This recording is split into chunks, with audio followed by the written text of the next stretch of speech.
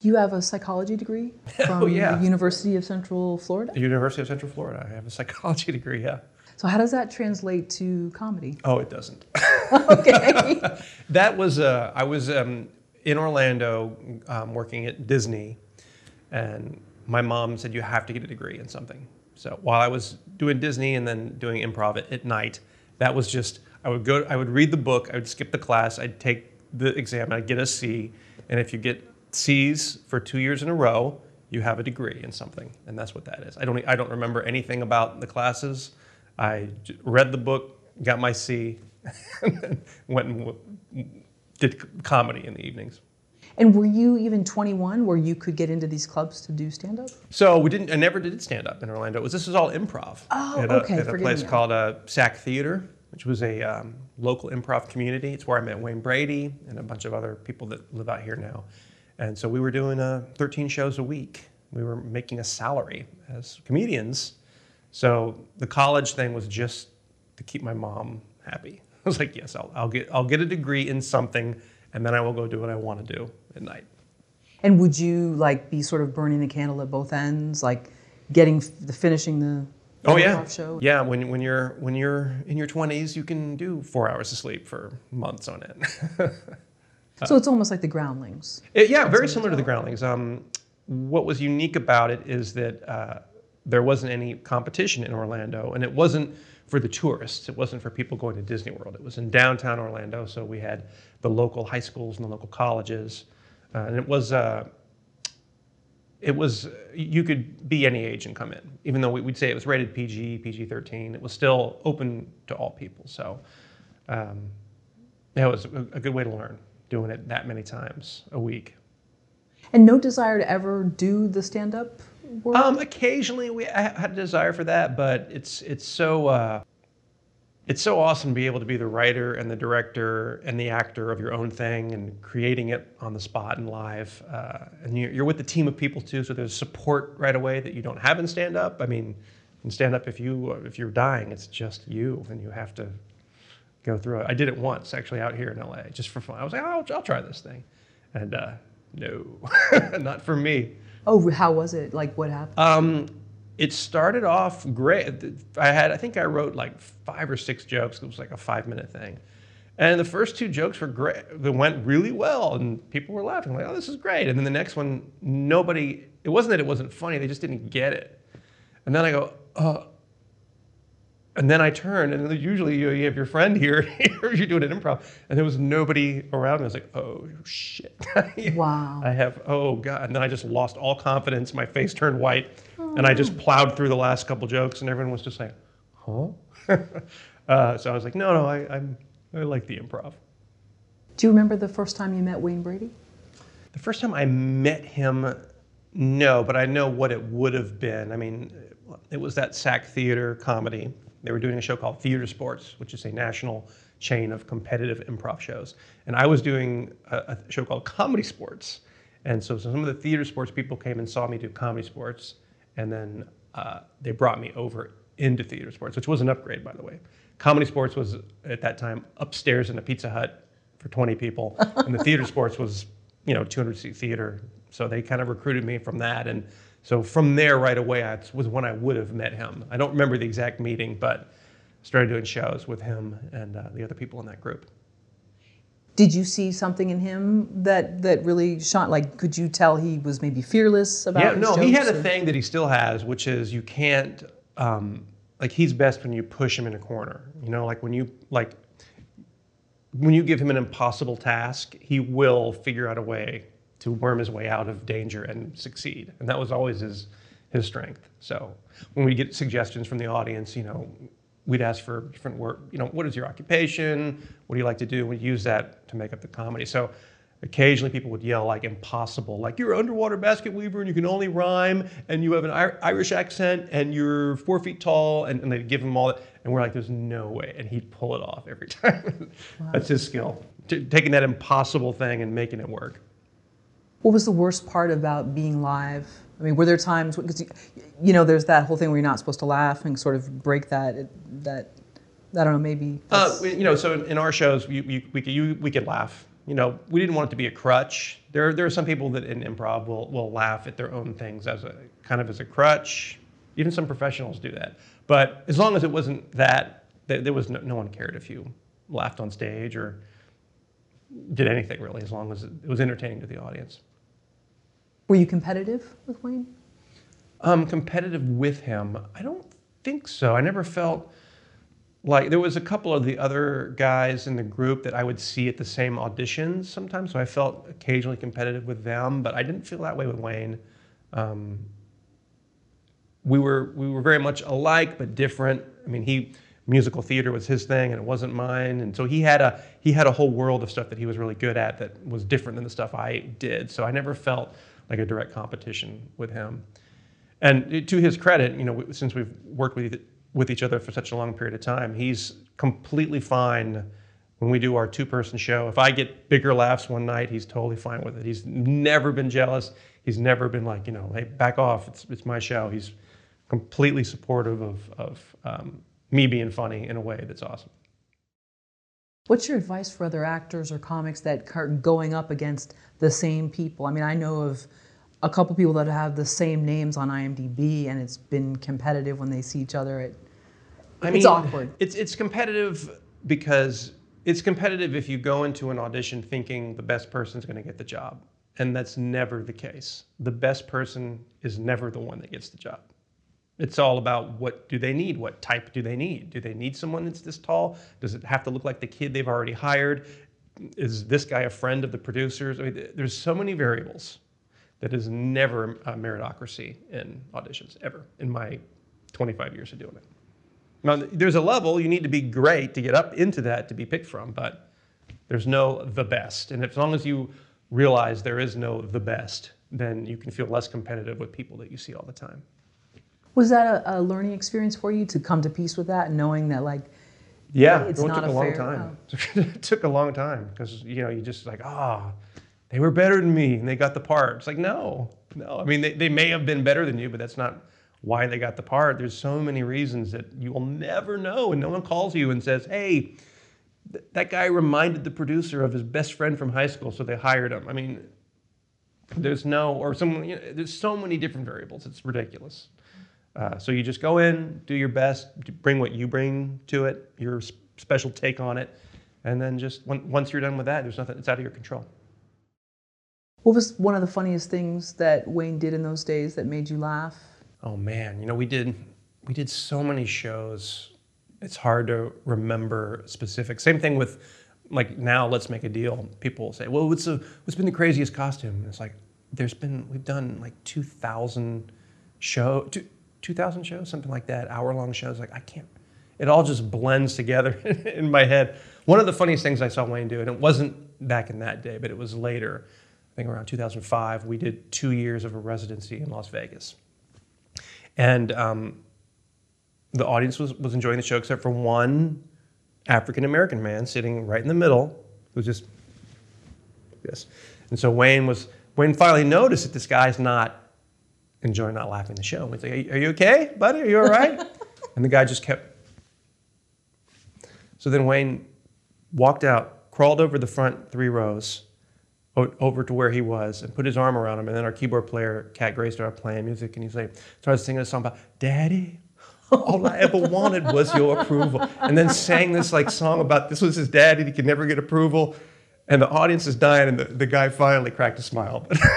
Oh, that was one of my favorite Wayne moments, seeing him go out there and just take that risk of I'm just going to sit in the man's lap and sing to him until he smiles.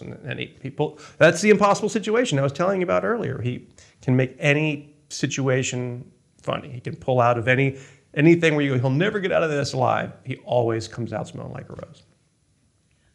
Were Vegas audiences more enthusiastic? A lot of what I've been so shocked of going to Vegas recently is people from all over, whereas I think the old Vegas was a different energy. The audiences in Vegas were good. The best audiences ever are going to be in a dirty club with low ceilings and dark, and people are coming in and it's a late show, and you feel like you're seeing something you're not supposed to see. Like, this is a special thing, and tickets are like $5, and everyone's packed in. Those are the best audiences always. Even comedy clubs, when we have done improv at comedy clubs, are better audiences than a theatrical setting like Vegas or other places, just because of the energy and the excitement. But the audiences were great in Vegas.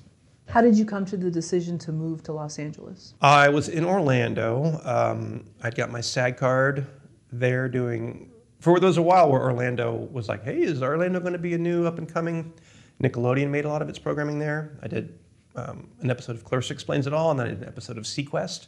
Got my SAG card, and so I was like, well, I'm 25, it's a good time to do it. So got in my car and drove out to LA. I knew one person, a guy named Dee Baker, who is actually a big voiceover artist who's done a lot of the Star Wars stuff. Stayed in his apartment for a little while, got a 1-bedroom studio place, and within 6 months I booked 2 commercials, and I haven't had to have a job except for acting since then.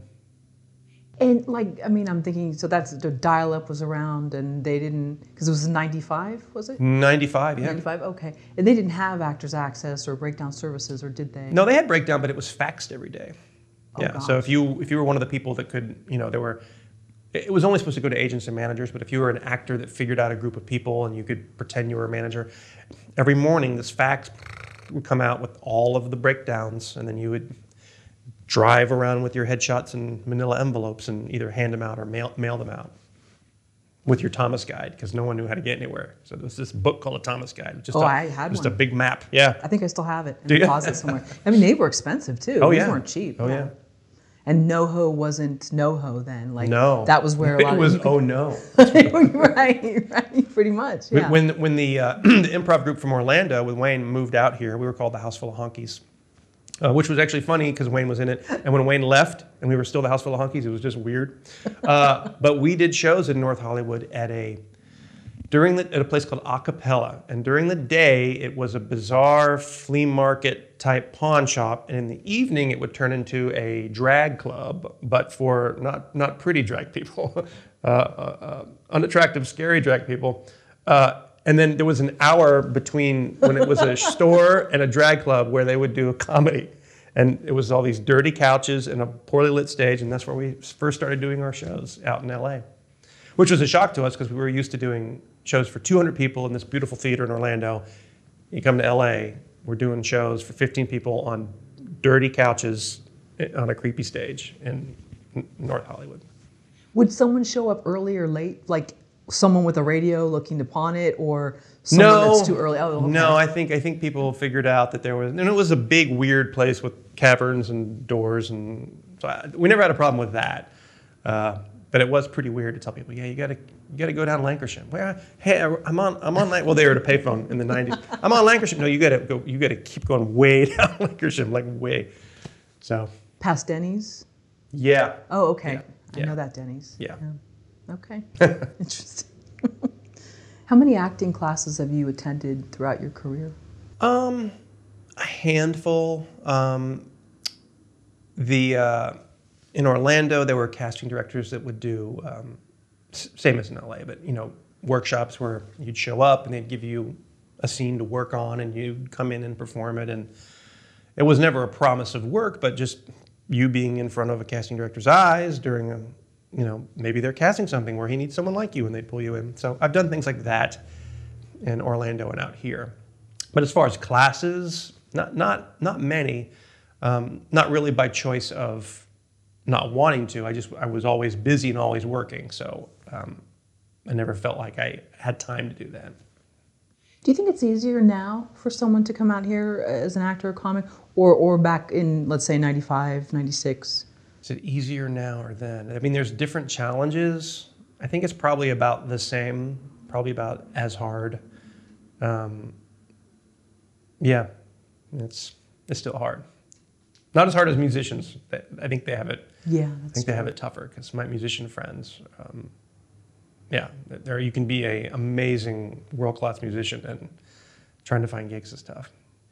And at that time too, well, the Sunset Strip had sort of died in because grunge came along, and so. Yeah. But I just caught the tail end, and I would see all the flyers, and the bands would walk up and down, and Yeah. It was an event. Yeah. You know.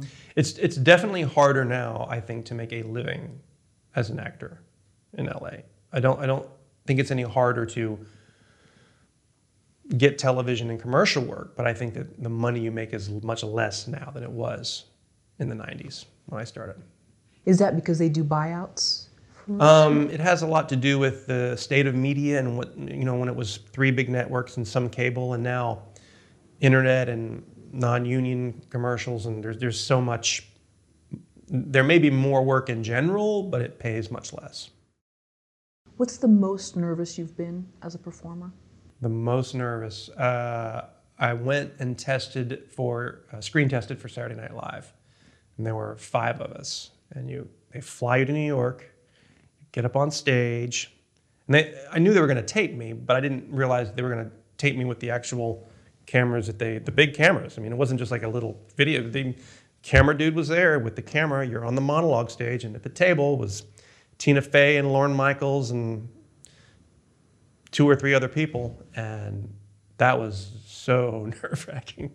Because, there's only 5 people watching you. Even if what you're doing is hilarious and they're laughing, it's not going to sound like a wall of laughter. And that year, it was Fred Armisen, Will Forte, my good friend Jeff Davis, and another guy that I kind of knew. And all 5 of us, we were going up the elevator, and we were like, hey, man, good luck to you. No, good luck to you. And we were all, just, hey, we're in the same boat together. We're all in the same. And so we went in and did our audition, which I thought it went pretty well. And we're walking out, and all of us are getting into the elevator, thinking, hey, woo, you guys want to go get a drink? That was crazy. That was scary. Let's go get a drink. And right as the doors are closing, someone's hand goes, Fred, can you come with us? Oh, no. And we're all like, oh, God, could you wait until tomorrow to tell him he got it? So we could all bond and have a good time. So, but that was super scary. But also that, like I mentioned earlier, it's not about who's best. It's about what they need at the time. Did they need a 6'2" white guy at the time? Did they need, it's all about what fits into the cast at that moment. So I feel better about that now. But afterwards, I was like, oh, I was terrible. It must have been terrible. But I wasn't. Was that another lesson on maybe not getting your hopes up too much? Because when you get an opportunity like that, I'm sure you're... It's the problem with screen testing for anything in this town and getting your hopes up is you have to sign the contract before you test. So you have to sign a piece of paper that shows you exactly how much money you're going to make every month and how many years that you sign the deal before you test. Everyone that tests for every sitcom. And every sitcom on TV, every show, there's going to be 3 or 4 people that go in for the network test. And before they do, they all got... So you're looking at the money like, oh my God, I can have all this money. You have to sign it 10 times and initial on 15 pages, and you turn it in, and then you audition. So you shouldn't get your hopes up. You should just do your best. But at the same time, it's like, oh my God, you've seen all the numbers on that piece of paper, just in the back of your mind, like, oh, I could really use all that money. Well, that's where the psychology degree hopefully... Yeah, right? I should have listened. Yeah. If I'd gotten a B, I would probably have been happier. Well, maybe I don't know, it would be very difficult to see that and then go in and... It's tough, yeah. Yeah, the network testing is the scariest thing. And of all of the ones I've tested for, SNL was the most scariest. Right. Yeah, I think Mark Maron has a thing too where he was doing something and Lauren, oh yeah, thanks kid. Yeah, I'll take, and he was like waiting outside. Mark was bitter about it for years. And then if you listen, he had Lauren on his podcast and they kind of had a nice, what's the word? Like reconciliation. Thank you. The nice thing is that he's upfront about being bitter. I know some people criticize him for that. I think it's great because he's just pretty much vocalizing what a lot of people think anyway. Oh, yeah. But I know he's been chastised for that. Yeah. Yeah, but it's a great story. Yeah. What has your time with Let's Make a Deal taught you about comedy and about life? What does Let's Make a Deal taught me about comedy and life? I had to think about that for a second. Well, one thing that Let's Make a Deal has taught me is the pacing of yourself, because we do 3 one-hour episodes a day, 4 days a week for 4 months. We do 175 hour-long episodes. And you can't when you're doing that much TV, you can't be this guy all the time. You can't be, hey everybody, let's have some fun, woo! Like you can't, because you're gonna just exhaust so you have to learn to bring down the energy a little bit, be a little more casual about it, still be funny, but not nearly the same energy I'd have doing Whose Line Is It Anyway or doing a live show. You just kind of have to, you're on TV every day at the same time. You just have to be engaging, entertaining, but you have to back off a little bit. I find. Maybe I'm wrong, but that's what I've kind of found out. That's interesting. Did someone tell you that, or you just learned, I'm going to burn out after Well, there were the second two things. I remember after like the first week of doing it, I was so tired, and I was just like, wait, I can relax into this thing and not have to be. We still have to be on all the time, because if you watch the show, it's very improvisational, and Wayne can go, Jonathan, come down here, sing this song with me. So I have to be ready to improvise, and I'm not trying to be less funny, but I do feel like energy-wise, you have to pace it in a way that doesn't exhaust you, but also doesn't exhaust the audience, which is kind of, maybe I applied that lesson to A Patient Man a bit too, with not having too much going on when it's your face for a long period of time. Well, and plus the things that are happening in Yeah. Tom's life or did happen. Yeah. He's in this very tough spot. Mm-hmm. And yeah, I would probably not have a lot of energy to it. Do you have a favorite moment from working on Let's Make a Deal? Favorite moment? I mean, a lot of times, I don't have a single favorite moment because it's been done so many episodes, but when you can tell when somebody really needs a prize. Like, there are people that win cars, and you can tell they probably have a car. They're excited, but they have a car, right? Then there's people that's like, they are been taking the bus for 5 years, and they are not doing well, and to see them win, a car is like a life-changing thing. It's just, you're watching real emotion, and you're watching that changed someone's life. So that's really cool when we can do that. So my husband David has told me I'm not allowed to use the movie Quiz Show anymore in interviews because I keep bringing it up because I love the film. Sure. But we're going to just make an exception today. Okay. And did you watch the movie? I did. Oh, okay. Yeah. Okay. I often reference Quiz Show because people will find out they're going to be on Let's Make a Deal, and then they'll find me on Facebook and go, hey, we're going to be on Let's Make a Deal. I made you some cookies. And I'm like, I can't take your cookies, and I can't friend you, because if I do friend you, then you come on the show, then there's a path saying we became friends, and that's because of Quiz Show and the FCC and the regulations. If I know you and Wayne picks you, even if I don't pick you, if Wayne picks you and I recognize you, I have to right away go, hey, I know them. They can't win. And then you'll sit down. So I use Quiz Show all the time. Oh, you do? Okay, good. So As a reference. Oh, yeah. see? Like in the I'm movie Quiz good- Show. That's yeah, good when the company. FCC started regulating game shows. Well, there's also the great element of sort of the family that sits down to watch these shows. Mm-hmm. And I don't know if that's still a part of, daily life today. But what are your thoughts on that? How it draws people together, and it's almost like they feel like they know. I mean, you could say that about any celebrity, but so much so with these game shows, it seems. Yeah, I mean, game shows are a great family show. I mean, they're in tone and content. There's not going to be anything offensive, usually. And it's a great way for a family to enjoy it. I mean, we're on during the day, so that's stay-at-home moms and dads and sick kids.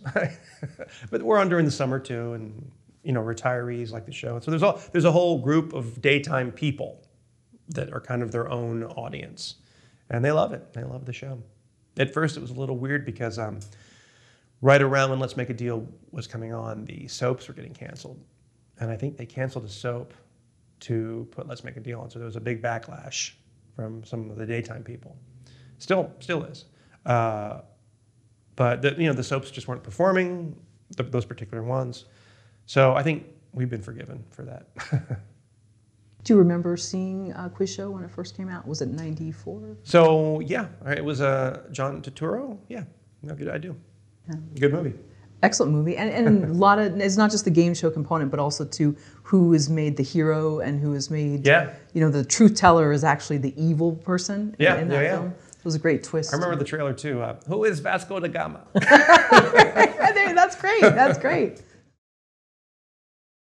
What's the biggest role you've had in a movie? The biggest role would be A Patient Man, which is a recent drama thriller directed by Kevin Ward that came out this year on iTunes and Apple and Amazon and others. How did you meet Kevin? So Kevin was from Orlando, so we knew a lot of the same people. We were talking recently. I'm trying to remember if I met him in Orlando. I think I did once. And then when he moved out here, you know, we'd see each other at parties, and we were friendly. I wouldn't say we were friends, but I knew who he was. And would say hi at a party and talk for a little bit. I knew his wife a little more, I think, Katie. That's how I met him. As part of the Orlando Mafia, as they call it. How did he present you with the script? So Kevin was looking for help casting it, and my wife is a casting director. And so they were looking at, you know, different ideas for who could play what. The guy that played my part in the trailer, Kevin made a trailer earlier on with a different cast. He wanted to use that guy. Will Bowles is his name. He's a great actor. He was unavailable, so he's like, oh, maybe I get some help from Leah. So Leah gave him some ideas, and she mentioned to me, goes, you know, are you interested in this? And I was like, oh, okay, well, I'll read it. And then I read it. I was like, this is really good. He's going to make this. Because I knew the budget was super low, and I'm reading the script. I'm like, I don't see how we can do that for that budget. But so she said, okay, I'll put your name in. And so she pitched me with some other people, and he liked the idea. And then my other friend, Ben Rock, who's a feature director, he directed Alien Raiders, which is a great B-horror movie.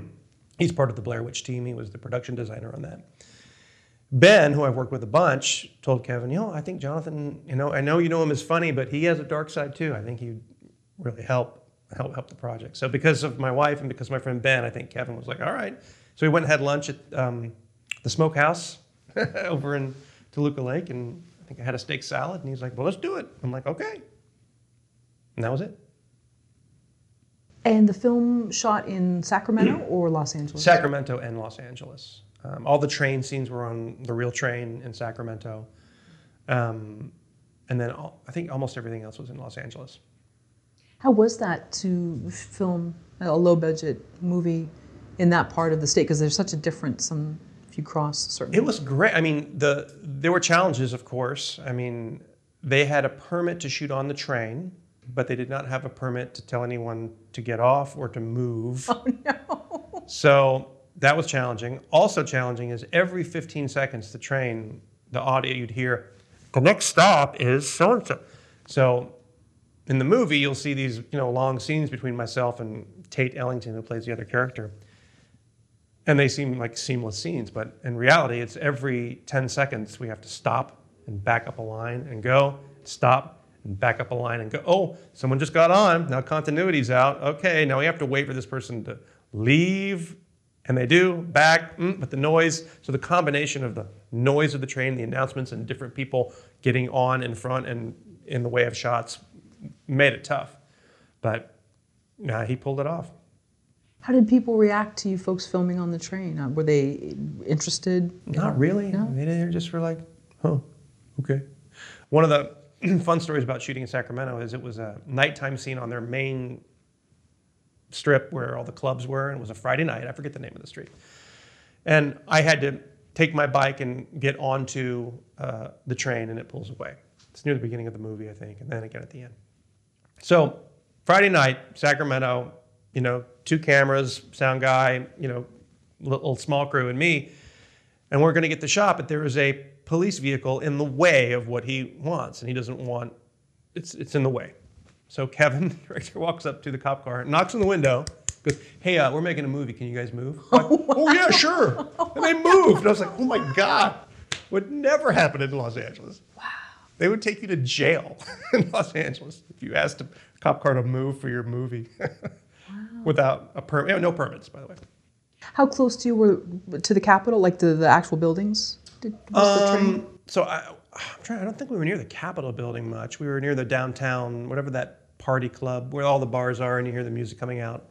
I don't remember where that was. I see. Yeah. Yeah.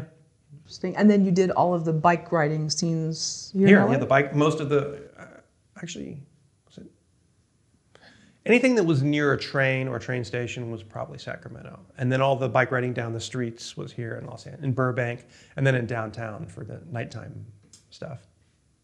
How are you getting yourself in the mindset for Tom? I mean, because he's gone through so much. Yeah, I mean, you just, I forget who, I think it was John Goodman was being interviewed by one of those, who's the acting guy that's the famous guy with the beard that always. Oh, for the Actors Studio, Yeah, James Lipton? maybe it was him or someone Oh. was interviewing John Goodman. And they asked him the same character, like, how do you get into the character? And I think his answer was, I'll pretend like I'm the guy. But and at first that sounds like a joke answer. But in truth, if you pretend like you're somebody and you start feeling like they would feel, I mean, it starts happening. You start actually feeling like that person. So the simple answer is I just pretend like I'm a guy who's had his wife killed, and how horrible is that? And now I'm actually sad, and then let's shoot. So that's how it worked for me. And the drudgery of this like corporate job and Yeah. the office politics that aren't revealed.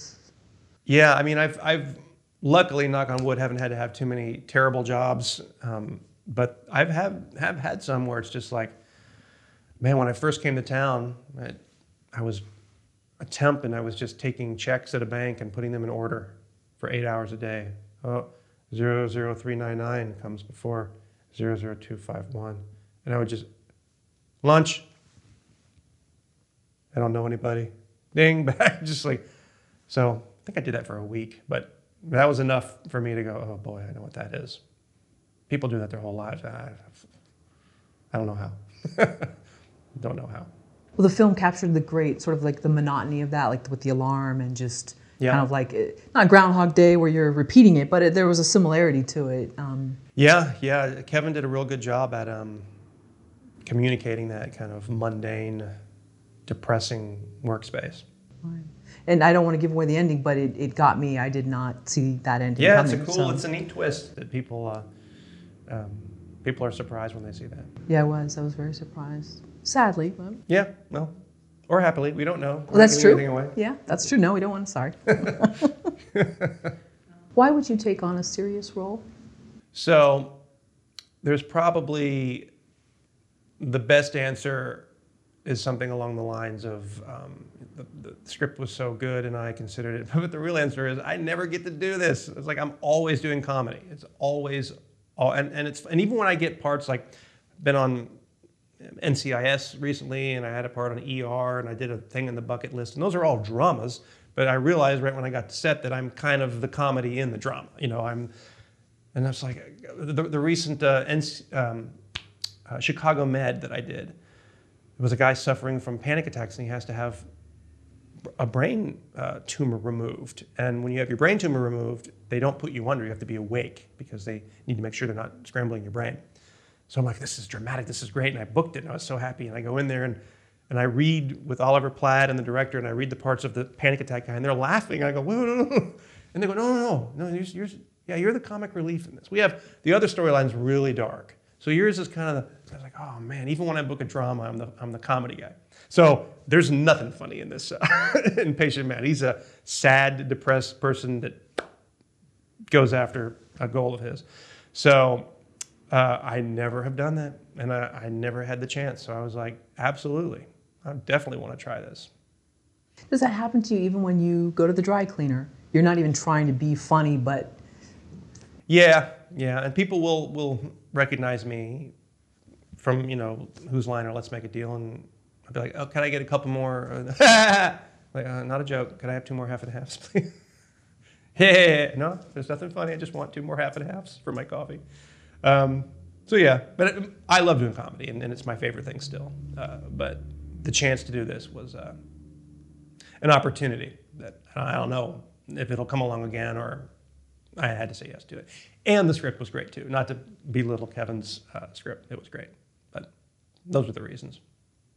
yeah. To go back to Quiz Show, that there is that scene where Ralph Fiennes is in the phone booth making the call, and the guy, hey, oh, you too, and like, Yeah. Yep. So it just, I guess that would be difficult to have to be that guy all the time when you're, I mean, because people are going to see you. Yeah, I mean, it's not difficult to be that guy all the time. It's great, and I love that I get to do it. But this was an opportunity that just does not come along. I do not audition for dramatic leads in feature films. I don't. I just don't. And this was, here you go. Do you want to do it?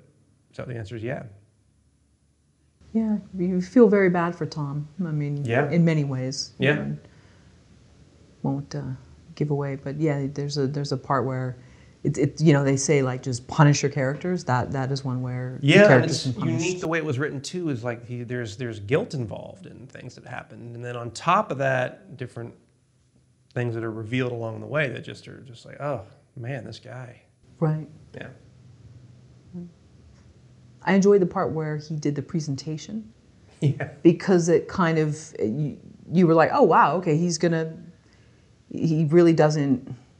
He's at a very apathetic part in his life, and So the scene you're talking about is he has to give a presentation at work, and he's not prepared for it, and he's just gone.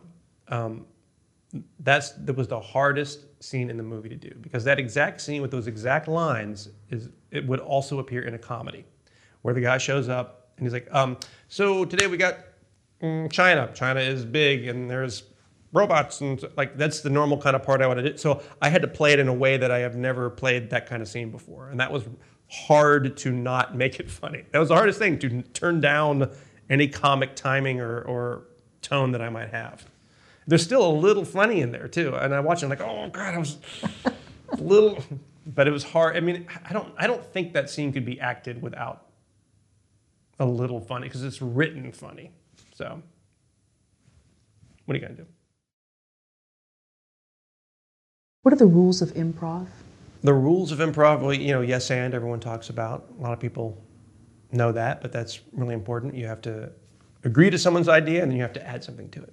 You can't just agree to it or everything dies. So if you say you're a doctor, I go, yes, and I have a foot infection. And then you would go, yes, and here's the medicine. And I go, yes, and. So that is what keeps the scene forward. As soon as someone says no, it ruins it. I'm a doctor. No, you're not. Whoops. Okay. Scene's over.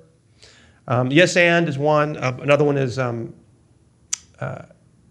wimp is what we used to call it, where you want to have a real emotional response. So if someone walks up and says, oh, there's just been a car accident, your response should be, what? Not, oh no, I guess people got hit.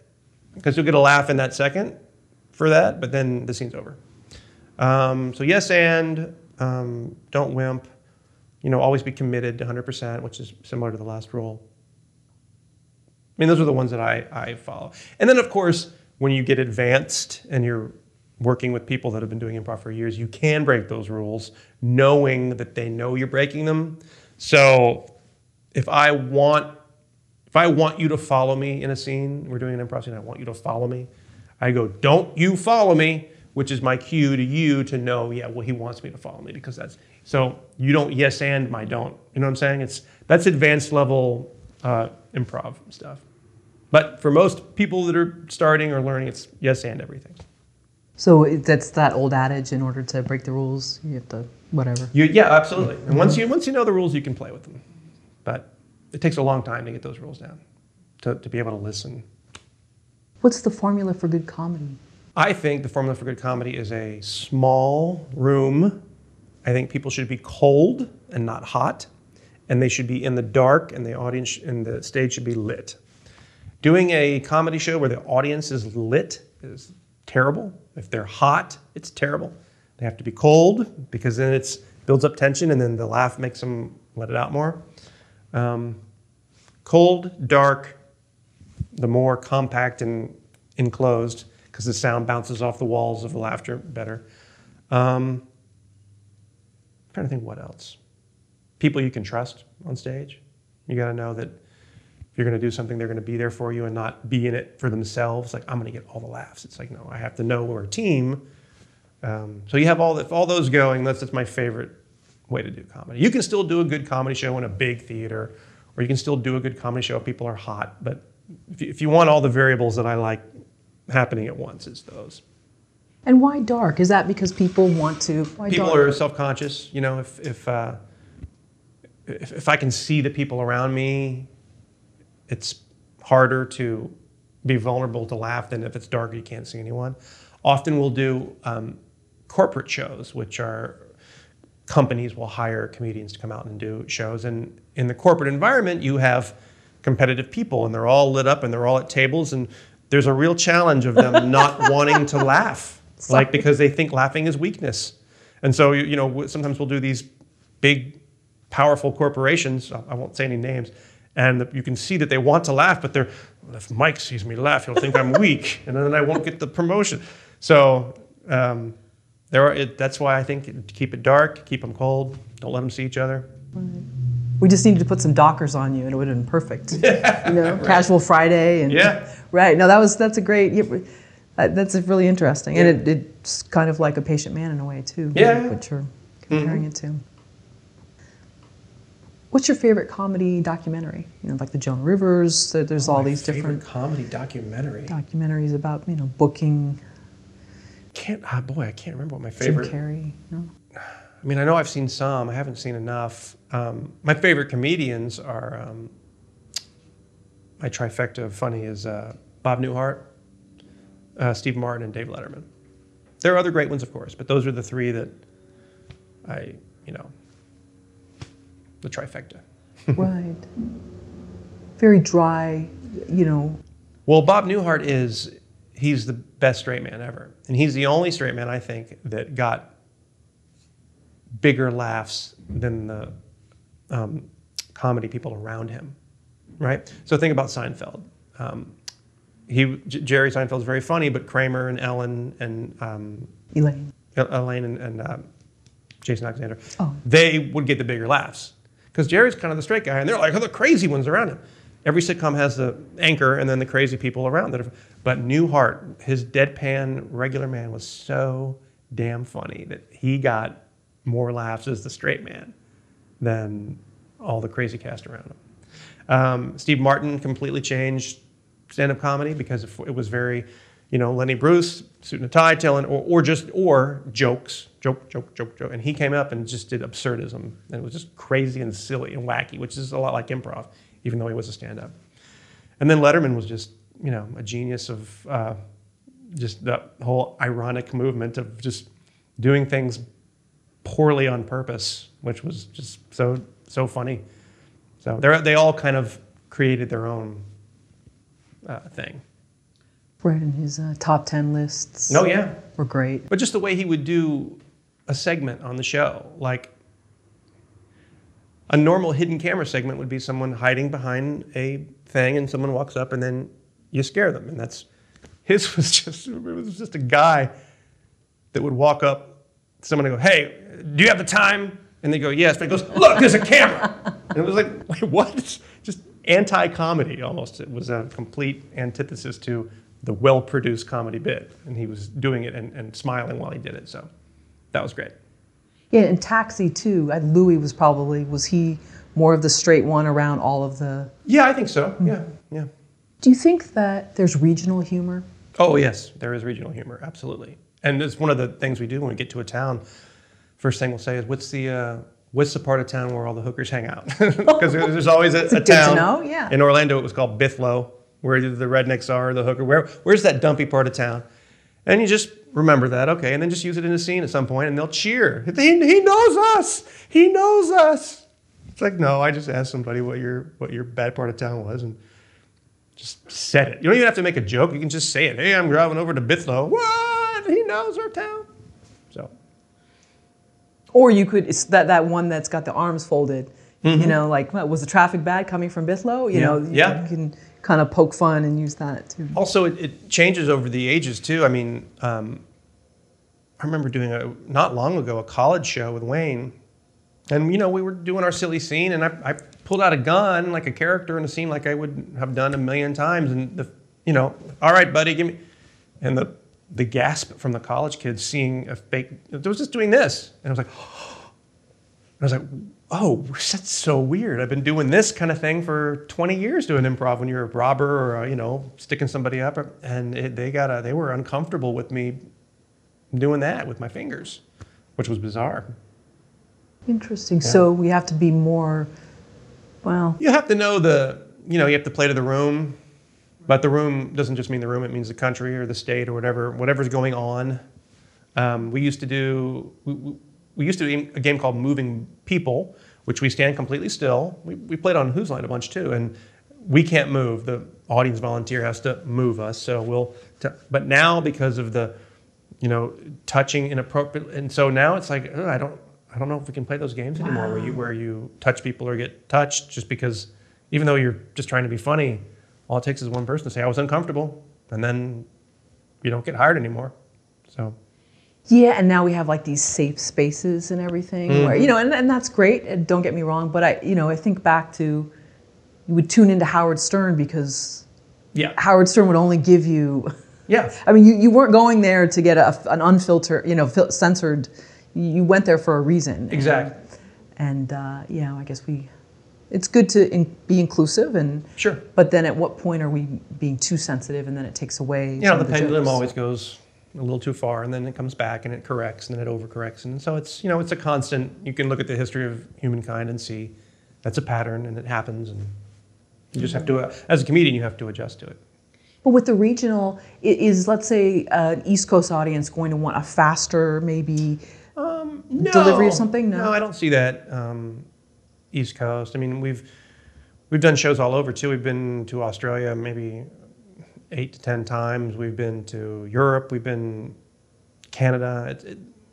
Nothing about the pacing changes. Okay, I wasn't sure. California, you could be more Jeff Spicoli-like or something. There's different words you can and can't say that, like saying, "Oh, you're such a spaz" here means just nothing. "Oh, hey, you're a spaz," nothing. And I found out in London, wow, that's like saying the R word about something. They're like, "Whoa, you can't say." And I'd never heard that ever. Oh. Yeah. Right, like knickers. I didn't know that knickers were underwear in I guess certain parts of Europe. Yeah, and knickers in the 80s were these, like, they don't wear them anymore, but they were, they were a fad, and different things. So yeah, I guess you're right, but that's interesting. Yeah. Can you take us back to, was it 1993 it was your first IMDb credit, maybe it wasn't your first job, but is it Clarissa Explains It All? Yeah, what was Clarissa that like? Explains It All. Melissa Joan Hart Yes. was the actress. It was a Nickelodeon show, and they had 2 or 3 Nickelodeon shows that shot in Orlando. And I played a couple different roles. I was a pizza guy. Wayne was a pizza guy on the show too. They had a kind of a recurring bit where a pizza guy would come to the door. So I did a pizza guy, and then I was the blind date from hell on Clarissa as well. And gosh, that was 93.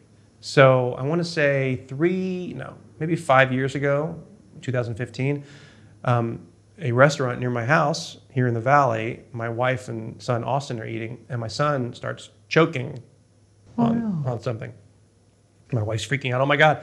And Melissa Joan Hart comes over and helps her get the food out and help save my son. So, oh my gosh. Thanks, Melissa. Yeah, so it was so weird. It was like, I wasn't there, but and Lee didn't say anything, but it was like, it's so weird. The little girl that I acted with in Orlando, 93, showed up 20 years later to help save my son from choking at a restaurant. Wow. Yeah. Wow. Your sons act as well? They do, yeah. Mm-hmm. My oldest son, Chase, is 16. He was on Lethal Weapon, the TV show. He played the young version of Riggs for about 10 episodes, which was awesome for him. And then my other son, Austin, also acts. He's done a couple projects with Wayne and something for Nintendo. We do it as parents. We let them dip their toe into it. So we're not homeschooling them and making them learn, like, if they don't want to read for something, no, you don't have to. Do you want to read for that? We keep it very casual, just so they kind of know what it's like in case they want to do that later. But there are some acting people that are put their children, and you're 10 years old and you have a career and you have a job and you take it seriously and goodbye to your childhood. We don't do that. I think the kids need to be kids for a while. What do you tell them about once they do book a job and preparing for that role? I just tell them to have fun, enjoy it. Maybe you'll like it. Maybe you want to do it. Maybe you won't like it, and you don't want to do it, and that's totally fine too. Oh God, I hope. I'm kidding.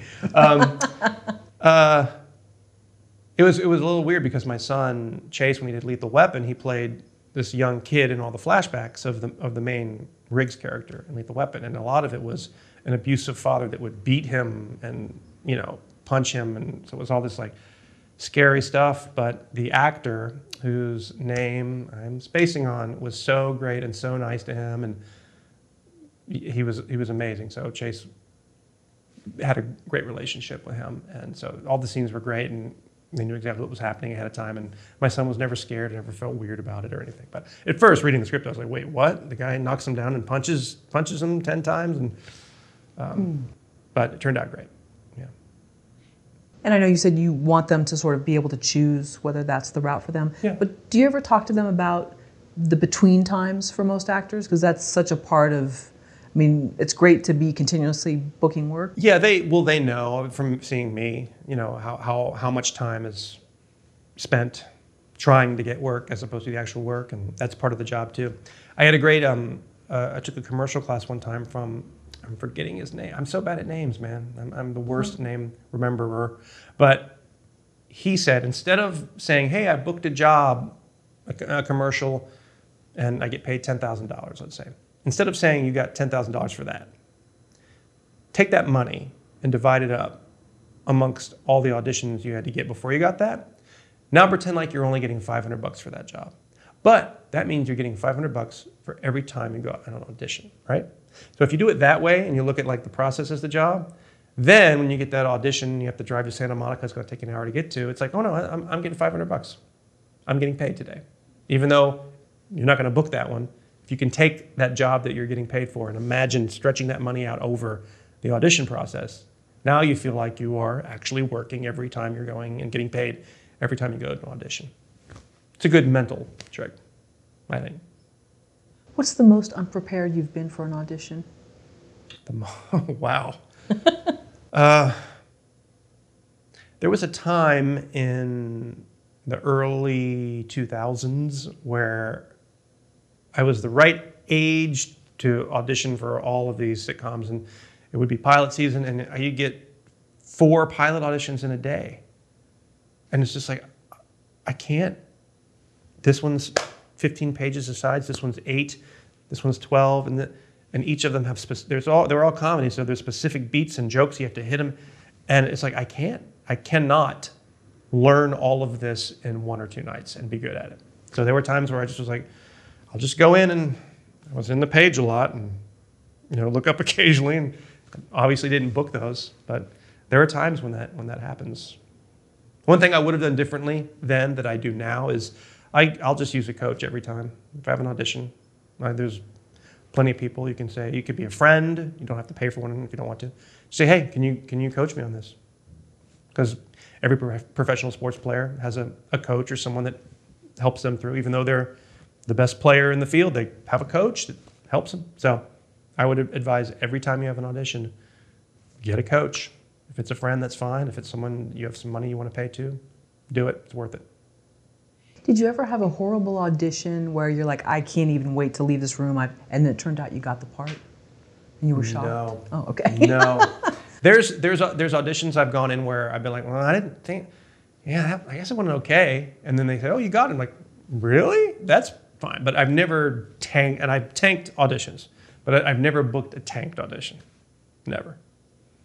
And you can feel it too when you're just like, oh, you're in the room and you're.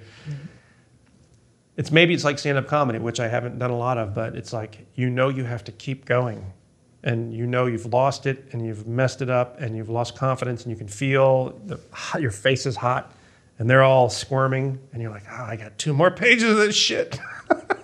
You just got to plow through it. Yeah, I've never bailed. I've never gone, I can't. I'm terrible. I quit. Bye. Never done that. I've finished every audition to the end. So you haven't thrown the sides, just no, like they've scattered like no. snowflake. No, okay, no dramatic. Like that. Okay.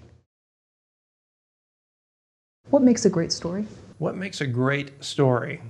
I think first you have to be able to identify with the character, and I think it has to be a journey that you're on them with, and they have to change over time. They have to, evolve over the story, I think.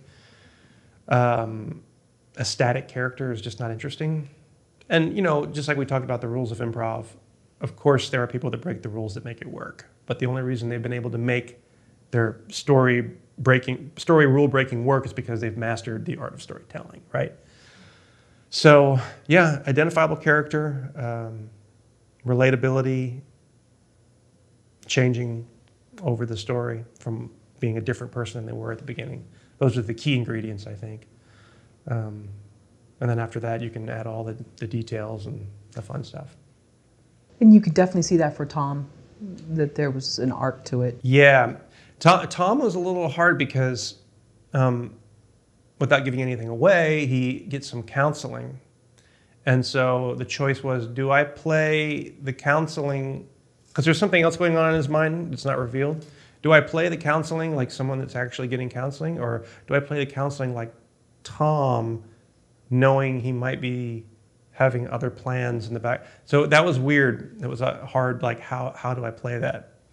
But definitely in The Patient Man, the arc of the character is really interesting. And also, without giving anything away, by the end of the movie, in his mind, he is satisfied.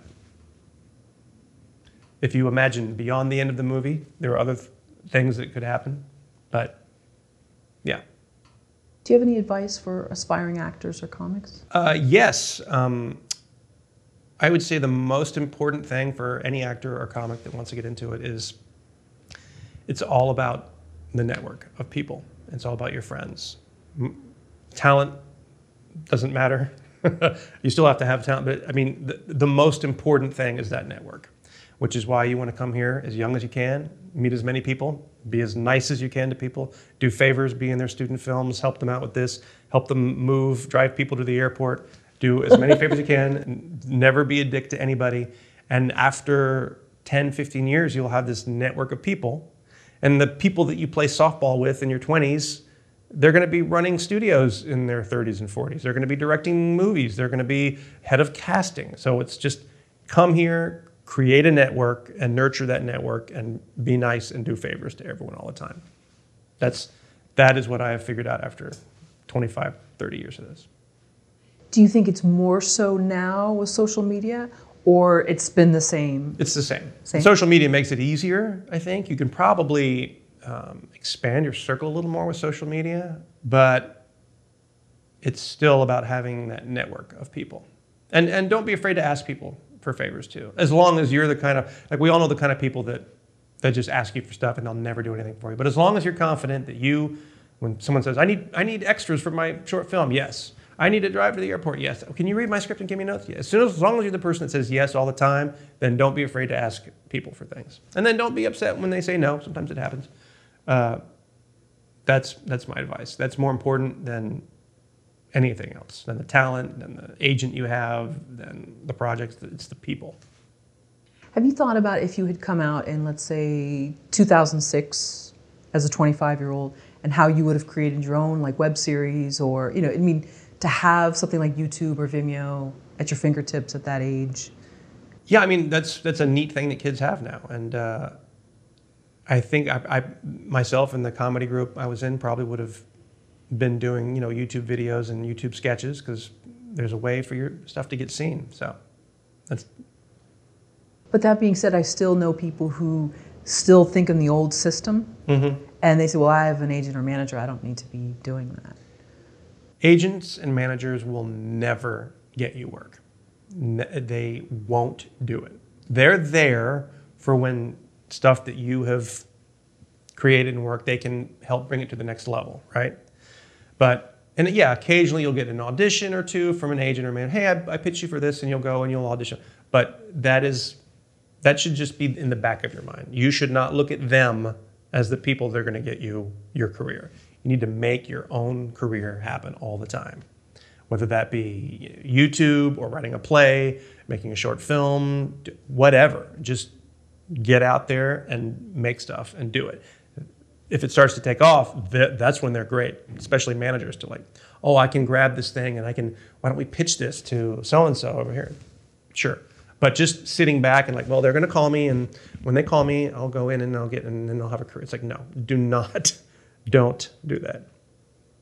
Because this thing about agents and managers, and I have many friends who are, and I have agents and managers, and they're all really nice people, but they have a lot of clients, and they cannot possibly be thinking about all the clients all the time, right? They're going to think about the top 10 or 20%, which is whoever's at the time bringing in the most money. So you want to be making things, be creating things. You want to stay on their radar so that when they do call, you have stuff. Has that been your mentality all along? Has it been my mentality since day one? No, it took a while to learn that. I sat around often like, well, I guess my agent's not calling today. You know, it's like, you can't. They are a tool, and it's a great lottery ticket to have with your agent. That can't be it. You have to make things, and even if it's not content you're making, you have to, Instagram, you have to tweet, you have to let people know who you are. Here's my website. Go check out you have to market yourself. And going back to when you had the fax paper with breakdown services information on that, maybe all the time that you spent driving around finding parking and doing all that now can be spent online doing that type of marketing. Absolutely. For someone who's new. Yeah. Right. And the Thomas Guide, are they still around? I can't be. Oh. It was a cool book. Yeah, I know. I still have existing one.